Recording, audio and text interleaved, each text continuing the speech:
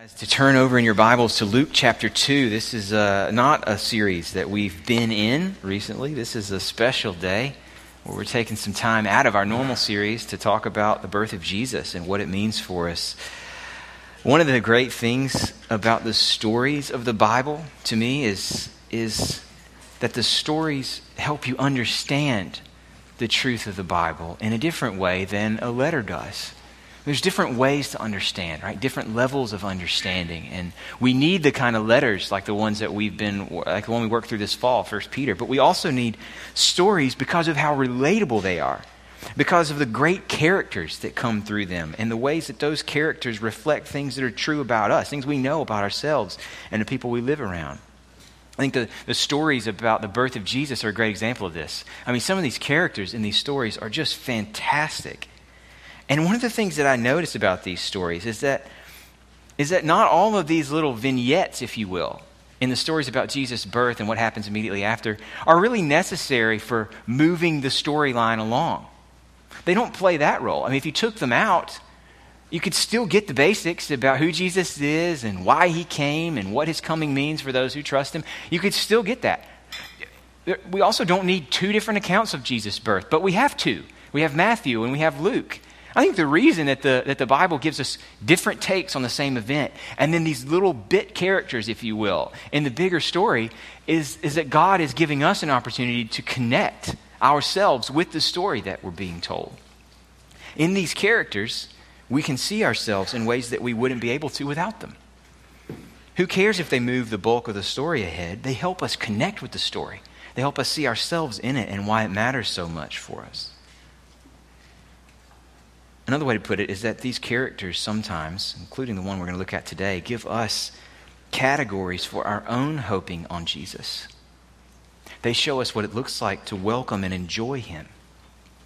We've talked a lot about hope over the course of the fall because that was the main theme of Peter's letter. And there's some things that a letter can teach you through the clarity of language, the simple statements of truth that come in that kind of teaching that we need desperately. But in the character we're going to consider this morning, we get a different kind of take on hope. We get to look at what it is to hope on Jesus in real life. We get a look at the fact that hope often is experienced like waiting. I want to focus on one of the deep track stories of Christmas this morning. It's a story of a man named Simeon, who was at the temple when Jesus was brought there to give the purification sacrifices that were called for the firstborn son in Israel. This is a man who was waiting for the consolation of Israel. We want to put ourselves in Simeon's shoes this morning, try to understand what he was waiting for, and how his waiting is a model for us in our waiting for the promises God has made to us. This story that we're going to consider this morning is really short. There's not a whole lot of detail in it, but I think you're going to see yourself in this man. Before I read the story, I want to catch you up on where this falls in the bigger picture of Jesus coming.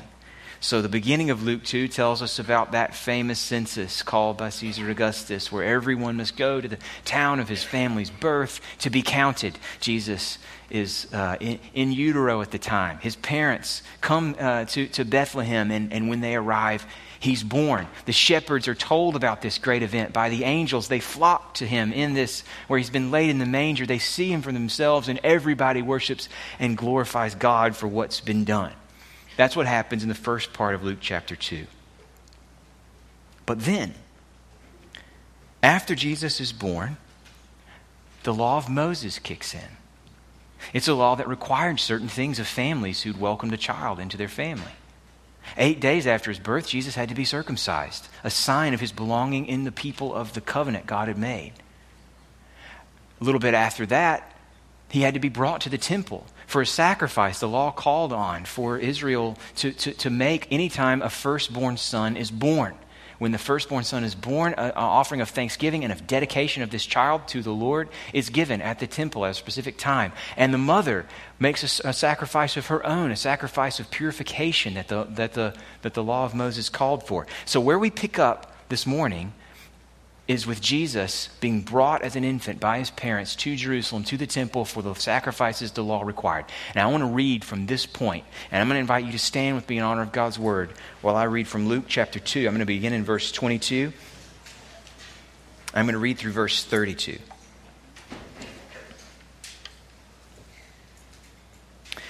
And when the time came for their purification according to the law of Moses, they, he's talking here about Joseph and Mary, brought him up to Jerusalem to present him to the Lord. As it is written in the law of the Lord, every male who first opens the womb shall be called holy to the Lord. And to offer a sacrifice according to what is said in the law of the Lord, a pair of turtle doves or 2 young pigeons. What you should know about that is that the law actually calls for a sacrifice of a lamb, unless the family is too poor to afford a lamb, in which case they give 2 turtle doves and 2 pigeons. We're being told Jesus was born into poverty. Now there was a man in Jerusalem whose name was Simeon. And this man was righteous and devout, waiting for the consolation of Israel. And the Holy Spirit was upon him. And it had been revealed to him by the Holy Spirit that he would not see death before he had seen the Lord's Christ.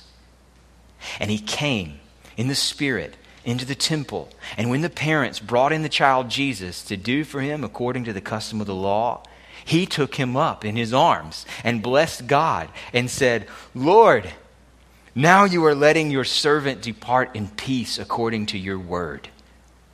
For my eyes have seen your salvation, that you have prepared in the presence of all peoples, a light for revelation to the Gentiles and for glory to your people Israel. This is God's word.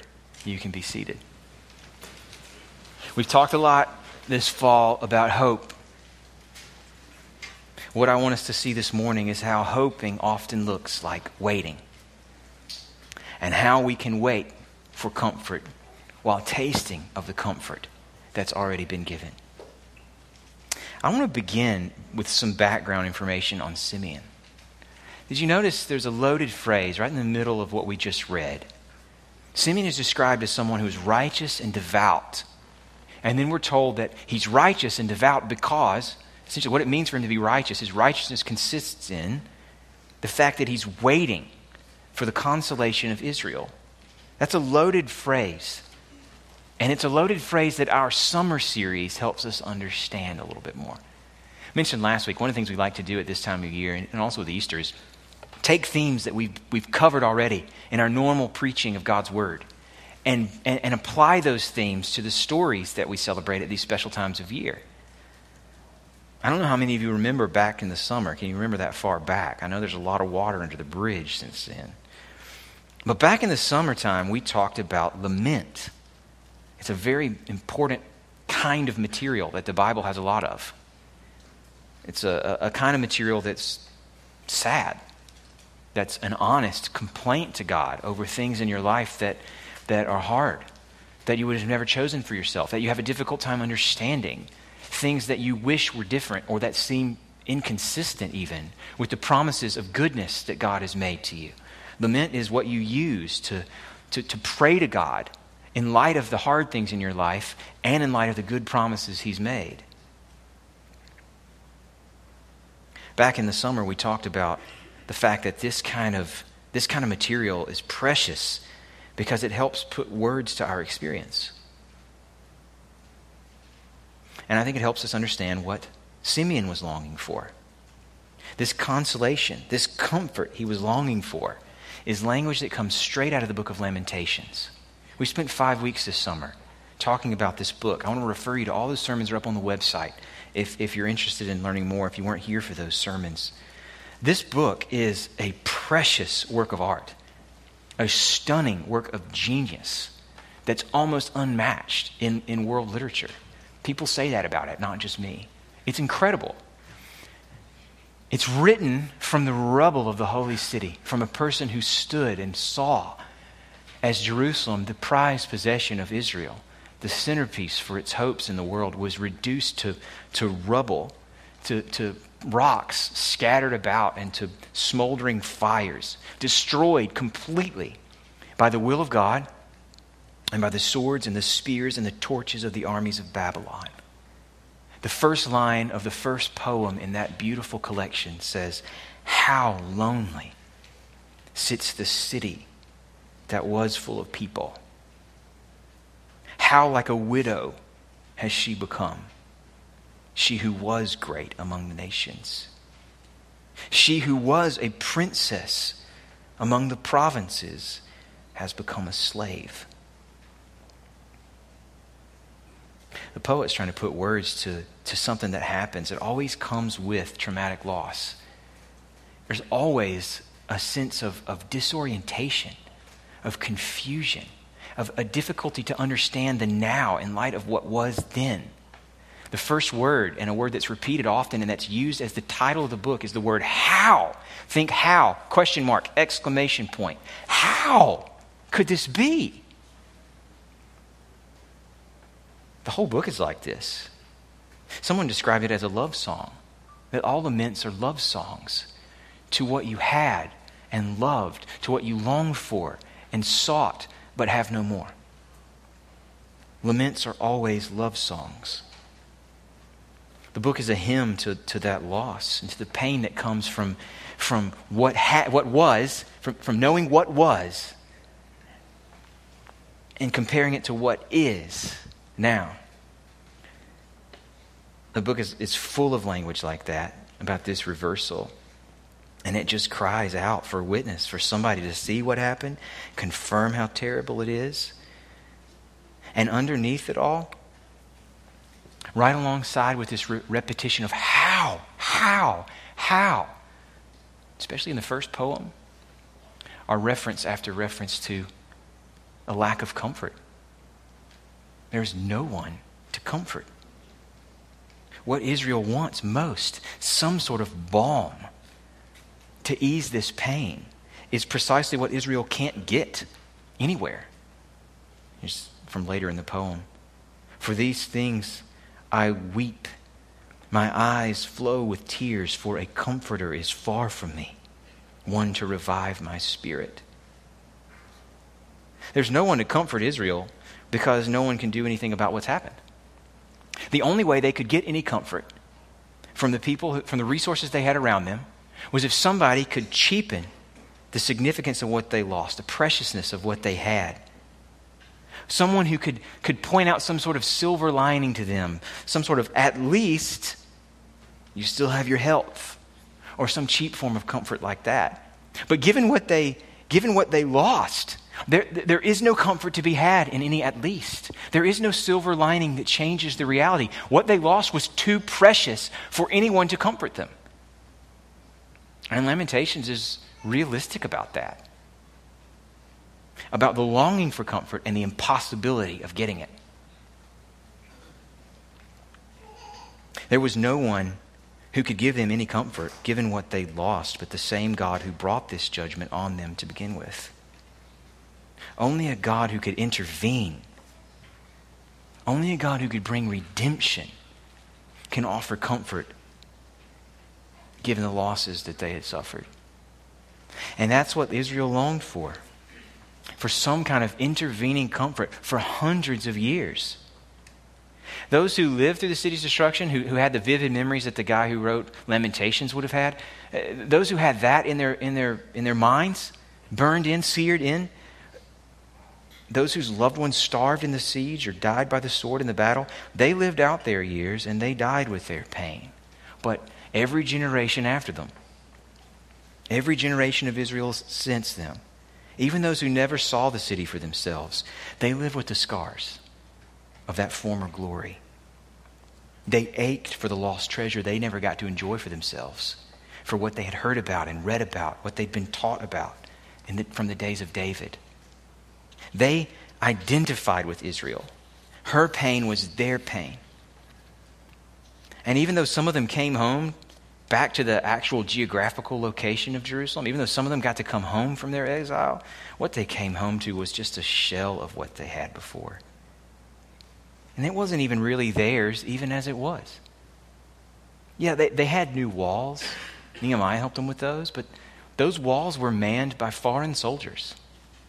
Those walls imprisoned them as much as they protected them. They had a new temple, sort of, but it was such a shell of the former temple that those who saw it cried over it when it was built. They were still longing for someone to comfort them in their grief, for some sort of relief from the pain of what they'd lost. And one of the incredible things about Lamentations, one of the things we talked about a lot when we were actually studying it week by week, what makes it timeless for us, is the ability of this poem and others like it to put words to the feelings that the grieving have known but not been able to describe for themselves. Lamentations gives us words for the disorientation we feel when we grieve. That's why it's there. It's there as the witness that Israel was longing for. Someone to say, yes, I see it. It hurts. It's a witness you need to your own experience of loss and some words you can use to describe your longing to be comforted. I wonder, is that what you're longing for this morning? If you are longing for comfort this morning, then I know this time of year can be especially hard to deal with. Right? There's a lot of sadness and despair at this time of year. And the reasons aren't hard to find. I mean, the generic cultural Christmas celebration, but it's a ton of fun. I mean, our family enjoys at least our fair share of generic cultural Christmas. If you want a hand-drawn map of the best Christmas lights and blow-ups within a 10-mile radius of this spot, we can give that to you. Or better yet, just join us tonight because we'll probably be hitting them up again. And we have a lot of fun with it, and I encourage that. But for all the fun that a generic cultural Christmas can offer to your family, it offers precious little comfort. Yes, it offers fun. Absolutely no, not. It can't comfort you.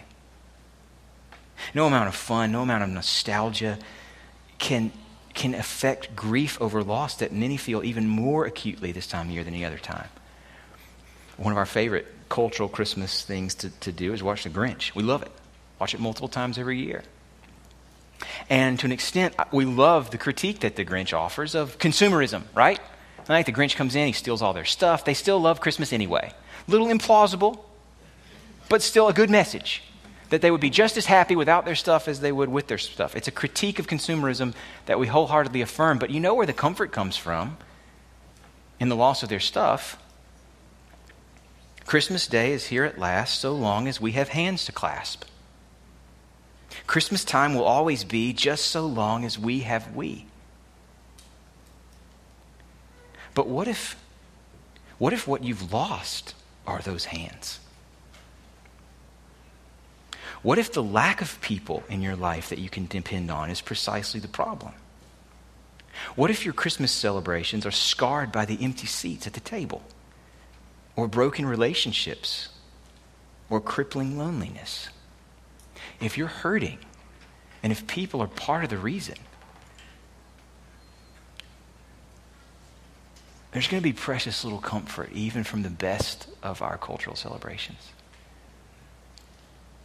And if you're hurting, and if you're longing for comfort, and if you found comfort hard to come by, then Simeon is somebody you can relate to. Talked about Simeon's background, his longing for comfort. What I want to show you now is that he was waiting for comfort. I want to show you what his hope looked like so that you can share it. We talked about, back in the series on Lamentations back in the summer, we talked about the fact that the book ends without really any comfort. God doesn't speak in that book. It's intentional on the part of the author and on the God who inspired it to give you an unanswered prayer you can connect with even if you haven't seen a happy ending yet. It's there for you no matter where you are. That lack of resolution is part of the unique role that this book plays in the bigger picture of the Bible. But what we also noted at the end of that series is that there's another book written from the same context, written imagining Israel after everything had been destroyed, speaking to Israel in the destruction of her hopes with a message of comfort. We spent a lot of time in the final sermon on the Lamentation series connecting promises that God makes in the prophet Isaiah to cries for comfort that come out of Lamentations. It's remarkable how closely they correspond with one another. It's almost as if Isaiah 40 to 55 is meant as a response to Lamentations. I'll refer you again to that sermon for more details.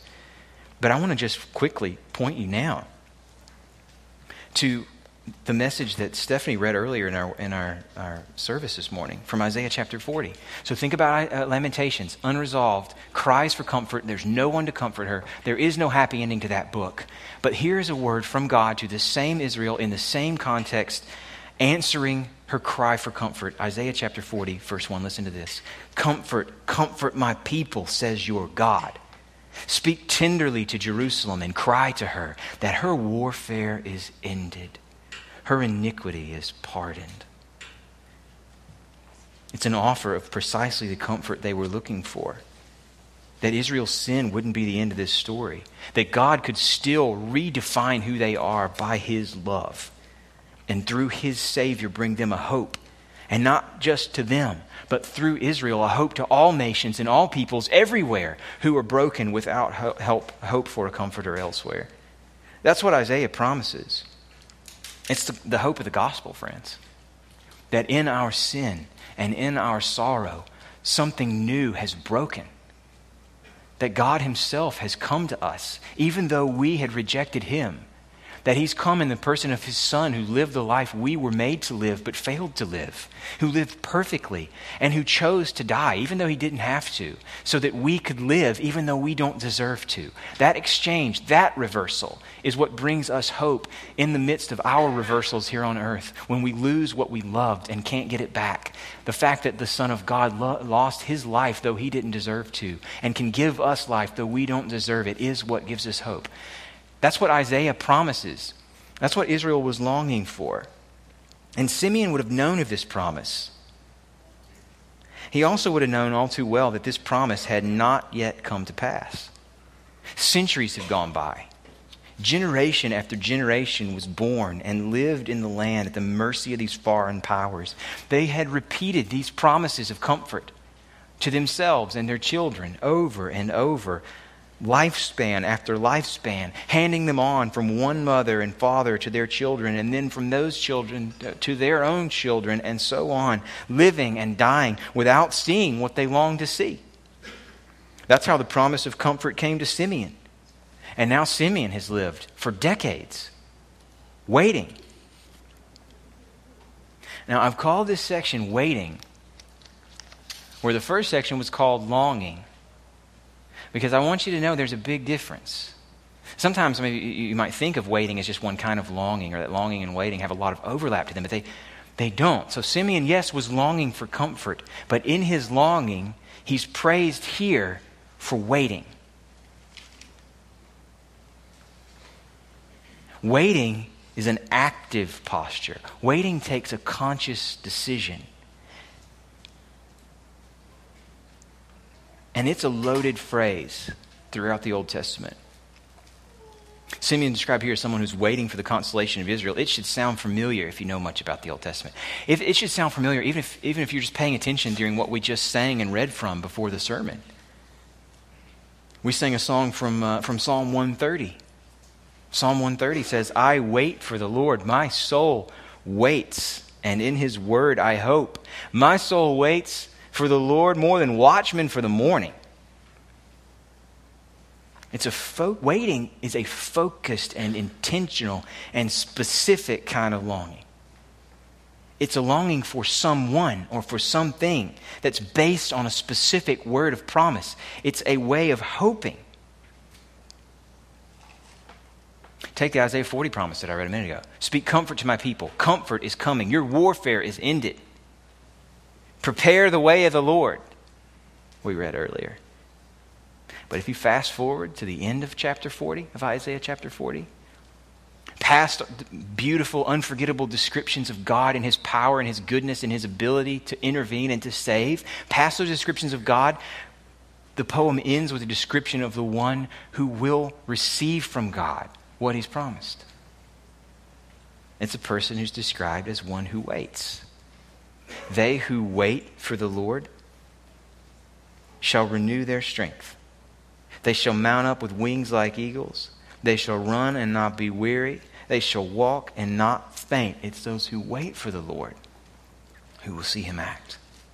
See, friends, longing could lead you to settling. There's a way to long for something and not wait. Your longing could drive you to some sort of lesser hope that you think just in a moment of despair is worth a try. You know, sometimes we've made the mistake of going to a movie before dinner, on a dinner and movie date, hungry. And we walk in and that smell hits us. They're pumping that smell out into the parking lot, right? The butter popcorn smell, that fabricated, chemically induced butter taste. It's pumped out into the parking lot. That smell hits us, and if we're hungry, more times than I'd like to admit, no matter how many times we swear we'll never do it again, we're suckers for that big all-you-can-eat bowl. And then I'm cheap enough to make sure I get the refill because I want my money's worth. And so we just chow down on that popcorn from the previews on, 2 buckets full, and don't eat dinner. That's happened on multiple occasions. Because we've so gorged ourselves on this popcorn that seems so good in a moment that we don't have anything left for what we were really longing for. Longing has led us to lesser hopes when waiting would have been better. And Simeon here has chosen waiting. It's not a passive thing, friends. He's not kicked his feet up. He's not reclined back in his chair. He's not settled in. It's an active decision that you can only imagine took everyday discipline. A decision that it would be better to wait for the comfort that the Lord has promised than to settle for anything less, than to waste his time on empty hopes that can't stand up to what he'd lost. Did you notice that in this verse, he's described as someone who is righteous and devout? And then he's described as someone who's waiting for the consolation of Israel. His righteousness was in his waiting. And Simeon gives us a prototype of what God's people's posture should be toward God while we live in the gap between what he's promised us and what we're experiencing now. For every single one of us, there is a gap. There's what we experience now, and there's what he's promised us. And for all the goodness we have experienced from his hand, we have not yet experienced everything. He's promised to wipe away every tear, and we're still crying. He's promised that death has been defeated, and we're still dying. He's promised that our sin will yield to the image of Jesus. He will bring out in us, and still every day we sin. There's a gap between what he's promised and what we've experienced, and Simeon knew that gap. Think of how many years he had to wait. We don't like waiting, do we? I mean, in general, even in our culture, it's hard. It's getting harder to wait, partly because we don't have to wait for much of anything. I mean, at least for a lot of things. I mean, one of the classic forms of waiting that we had to live with in my younger years was waiting from one week to another for a show you loved. Binge watching wasn't a thing. You know, you watched it on Sunday night. You had to wait till the next Sunday night or whatever to know what was going to happen, the resolution of that cliffhanger. But in the Netflix era, it's all right there. If you want to, you could stay up all night and just watch one after another until it's over. You don't have to wait. You don't have to wait for scores or news articles. I remember as a kid waiting for the paper to be delivered to my house in the afternoon so I could find out if the Braves won yesterday, like almost 24 hours ago. That's how I found out if they won or not. You don't have to wait for that anymore. We don't have to wait for harvest if we want to eat. We don't have to wait for good weather if we want to travel, even if we want to travel across the sea. And we're not used to waiting, and we prefer not to wait. I do. Besides this sort of natural aversion to waiting, we have a deeper spiritual and theological aversion to waiting too. I think we have an aversion to a God who would make his people wait. We think to ourselves, that can't be good for me. It can't be good that I would wait. If he were good, he wouldn't ask that of me, would he? That means if I don't experience his presence right now, he must not be there. If I'm still grieving, it must be because he can't turn my sorrow into gladness after all. If I'm still struggling with sin week after week, day after day, it must be because he actually doesn't have the power or the will to set me free. Because waiting for him to do what he said, that's not something a good God would ask of me, is it? In other words, friends, sometimes we can turn a delay in the promises of God coming to fulfillment into a case against him. Where the Bible consistently, through its stories, through its law books, through its letters, through the whole thing, treats waiting as a powerful tool of God's purpose in our lives.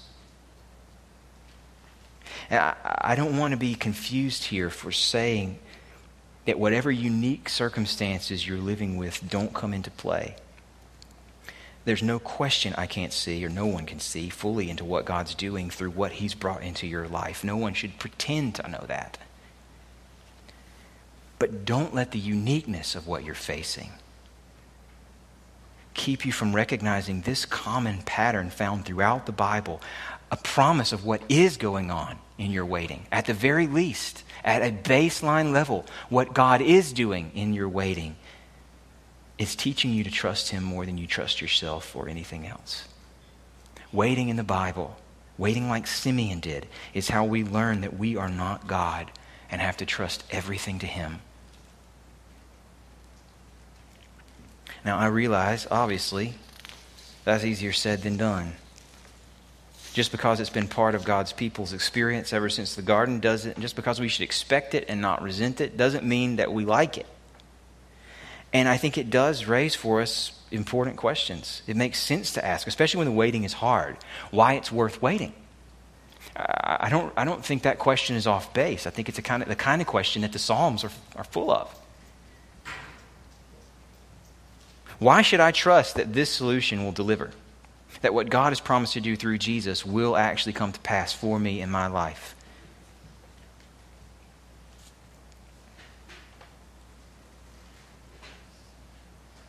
While we have to wait for our consolation, just like Israel did, friends, we can take some comfort from Simeon's story. We get to see something he didn't see till his last days. And it doesn't end the waiting, but it gives us a powerful tool for waiting in faith. We need to see what Simeon saw that day at the temple. The promises that Simeon was living for, the consolation he was waiting for, it was a sweeping and dramatic and even violent event, hinged on God intervening in history to set right everything that had been broken, to establish his king once and for all, and to rid his people from the yoke of their oppressor. It was nothing less than the establishment of a new city. That's what Simeon was longing for, and it would make more sense as he's longing for it, for him to find comfort, longing for that goal. What would make more sense to me is if he were up on the walls of Jerusalem looking out over the horizon and he sees it. Over one of the distant hills, he sees what looks like little sticks rising up in the sky. He notices then that they're actually spears. They're actually banners. They're flags flapping in the wind. And at the front of this army that emerges rides a brave and powerful king. A king that no one can stand against, who's come to do exactly what he was hoping for, riding a white horse out in front, ready for battle. That isn't what Simeon sees at all. We're told in the text that this man, waiting for the consolation of Israel, had the Holy Spirit on him. He had a different kind of seeing that the Spirit had made possible for him. Back when David was chosen as king, we were told that the man looks at the outward appearance, but the Lord looks at the heart. And here, by the power of God's Spirit, Simeon sees what God sees.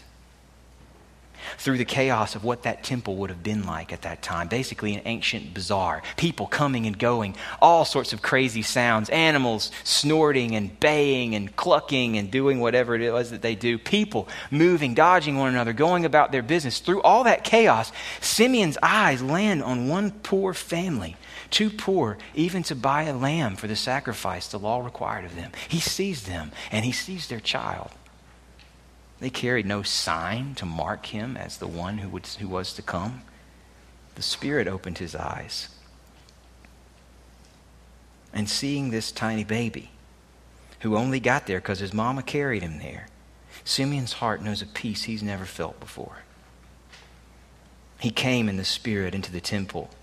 And when the parents brought in the child Jesus to do for him according to the custom of the law, he took him up in his arms and he blessed God. The redemption Simeon was starving for, the longing he had to see his people reestablished, to see them restored to the glory of the Lord they had known before, shining among them to all people. All things broken and sorrowful set right again. All that he was hoping for. In the face of this little baby, he sees it all. And he's glad. It's been a long, long winter. But finally, it's Christmas. I like to imagine this moment like the Lion King, you know? Simeon grabs the baby and he holds him up. What was Mary thinking? This random dude comes up to her and snatches her baby and holds him up and starts talking about him. It's just crazy to imagine it. But Simeon doesn't care because he knows what this means and he's lived for it. And now he sees it. He knows what the Bible teaches and the Spirit has given him eyes to see. God loves to use the weak things to shame the strong. He loves to confound the expectations of the wise. He loves to use what seems foolish to expose what seems best. He takes the things that are not and overcomes the things that are. Simeon knows that. And he doesn't see all the promises fulfilled, not yet. But he's ready to die in peace. Because for him, it's as good as done. Lord, now you are letting your servant depart in peace according to your word. For my eyes have seen your salvation that you have prepared in the presence of all peoples. Do you see what he's saying? He sees that all of God's promises are yes and amen in the arrival of this baby. In this tiny little baby, in this baby's face, he sees as if in microcosm the whole world that's been promised them boiled down to this flesh and blood. And even though he can't yet see it all in his own experience, he knows because this baby has come, it's as good as done. And that's how Simeon's story, seeing what Simeon saw, can give us a taste of the comfort we long for while we wait to see it in full. Friends, there is no reason to cheapen God's promises to us in order to make him look better in light of our experiences now. We are waiting. But we wait in hope when we pay attention to the fact that God has come to us, that the Word has put on flesh and dwelt among us, that he is doing what he said he would do, and nothing can stop him. Yes, we wait. That's true. But because of Christmas, our waiting is a little bit like a sunrise. You know, I don't get up early enough to watch the sunrise usually. I have before. And in those handful of times when I've seen one, that first shaft of light that beams up in the sky before sunrise, you know what I'm talking about? You see that first beam? In microcosm, the rising of the sun is represented there. You don't see it all yet. It's still dark. You can't see very well. It's still chilly maybe. But you know what that shaft means. The skies are clear. The sun is rising. And you will feel its warmth and see by its light soon enough. Friends, that's how the coming of Jesus, the hope of Christmas, offers us true comfort for our waiting. It's only a matter of time. The sun is already on its way up. The light is already shining. The darkness cannot overpower it. So take heart and keep waiting. Our Father, we know that we don't have the discipline, the hope that we would need to wait. We know waiting is not something we enjoy, and that many things make it harder. And so we ask for you to help us. Right now we ask that you would give us your strength, the same Spirit's power that opened Simeon's eyes would open ours, so that we see the beauty of what you've promised us and have already begun to do more clearly than we see the problems that dominate our view otherwise. We want to interact with our problems. We want to grieve over our losses with hope that comes from knowing Christ is for us. So we pray that you would give us that faith, that you would help us to help one another hold on to it. And we pray, Lord Jesus, that you will come quickly to turn our faith to sight. We pray in his name. Amen.